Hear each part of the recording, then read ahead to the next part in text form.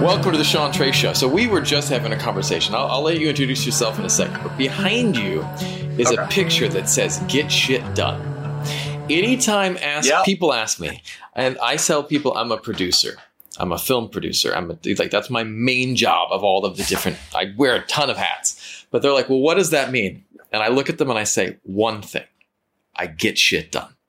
And that's it. Yeah. And that's my whole motto. Because I've produced in my career, gotta be over 1,000 videos, by now. I've been doing videos since, 2008 for all types of media, at least 1,000, hands down, easily. And how did I get it done? One step at a time.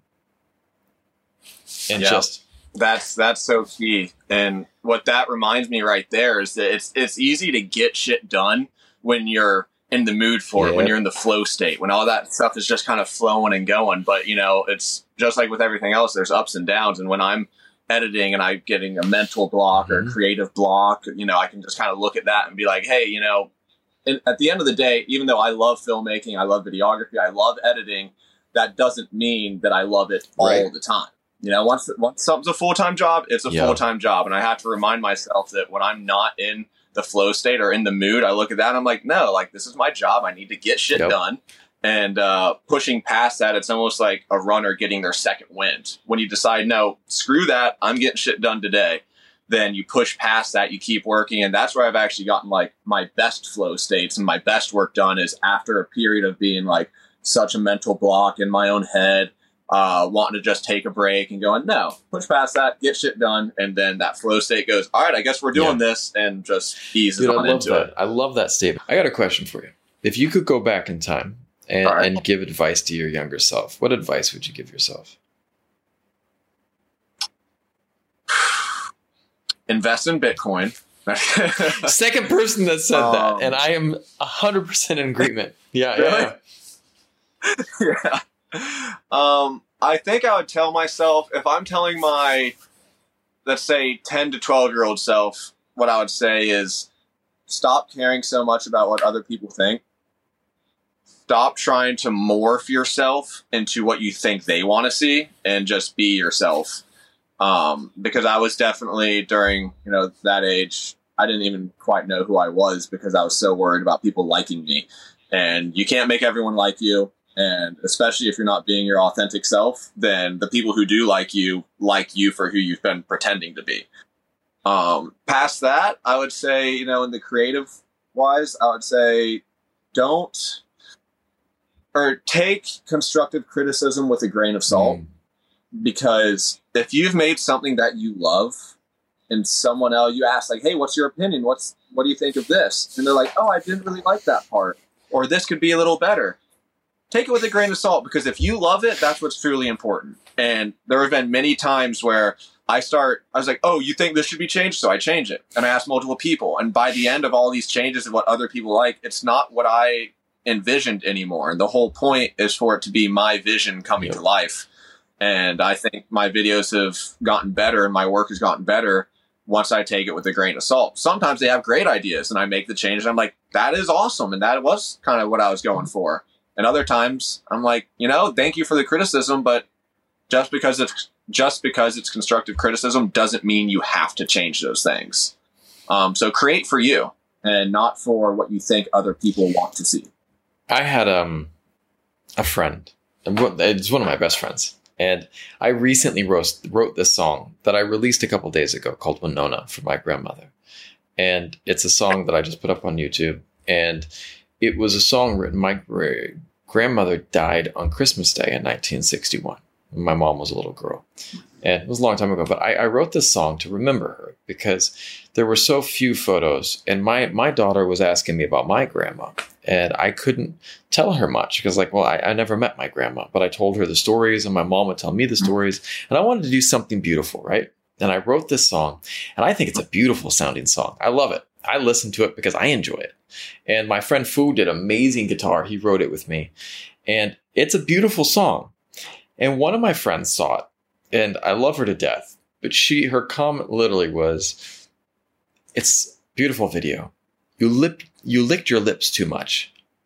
And I was like, of everything that is in there, like the song, this beautiful, touching tribute to my grandmother, the guitar is phenomenal. My vocals, I hoped, were okay. My lyrics were, I think, really good, but maybe not. I licked my lips. You cannot make everyone happy, and you shouldn't try. Yeah. And you shouldn't try. Yeah. There's the only way to possibly make everyone happy is to have different personalities. That's the only way. And that's not healthy. If you try to make everyone happy, you're going to end up caught in a lie or caught acting like you're someone that you're not. And it's okay to not make everyone happy. I have tons of great friends that I disagree with strongly on certain subjects. And that doesn't mean you can't get along with them. I think that's something that's going on with our culture and our society is that, if you believe this, we can't be friends. I'm not like that. Because in no reality, one believes the same thing. I know that I don't know. Right? Yeah. Yeah. I know I don't know everything, and I'm not going to pretend to. I'm pretty stoic in the sense of like, if what you believe doesn't, or if you're not out there actively hurting people or belittling people, like, if by the end of the day we can high five and grab a beer and be friends, like I don't care what you believe. If you're a nice person who wants good for other people, then that's all it takes for me. I'm with you, man. And I think that we everyone needs to chill the fuck out sometimes and just be cool with people for people and respect people for trying, And if I lick my lips when I sing, I had no idea. But LL Cool J did it, and he's cool as hell. So if he does it, then I can pull it off. Maybe not as cool as LL Cool J. He kind of made that into an art. But Jay-Z's LL Cool J. Yeah.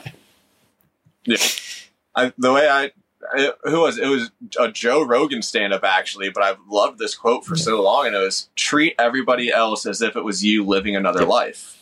Because who's to say if I wasn't born in anyone else's shoes that I wouldn't be just like them based on, every little thing that has caused them to be the person that they are. So you treat everyone like it was you living another life. If someone disagrees with you and you think about, well, where did they grow up?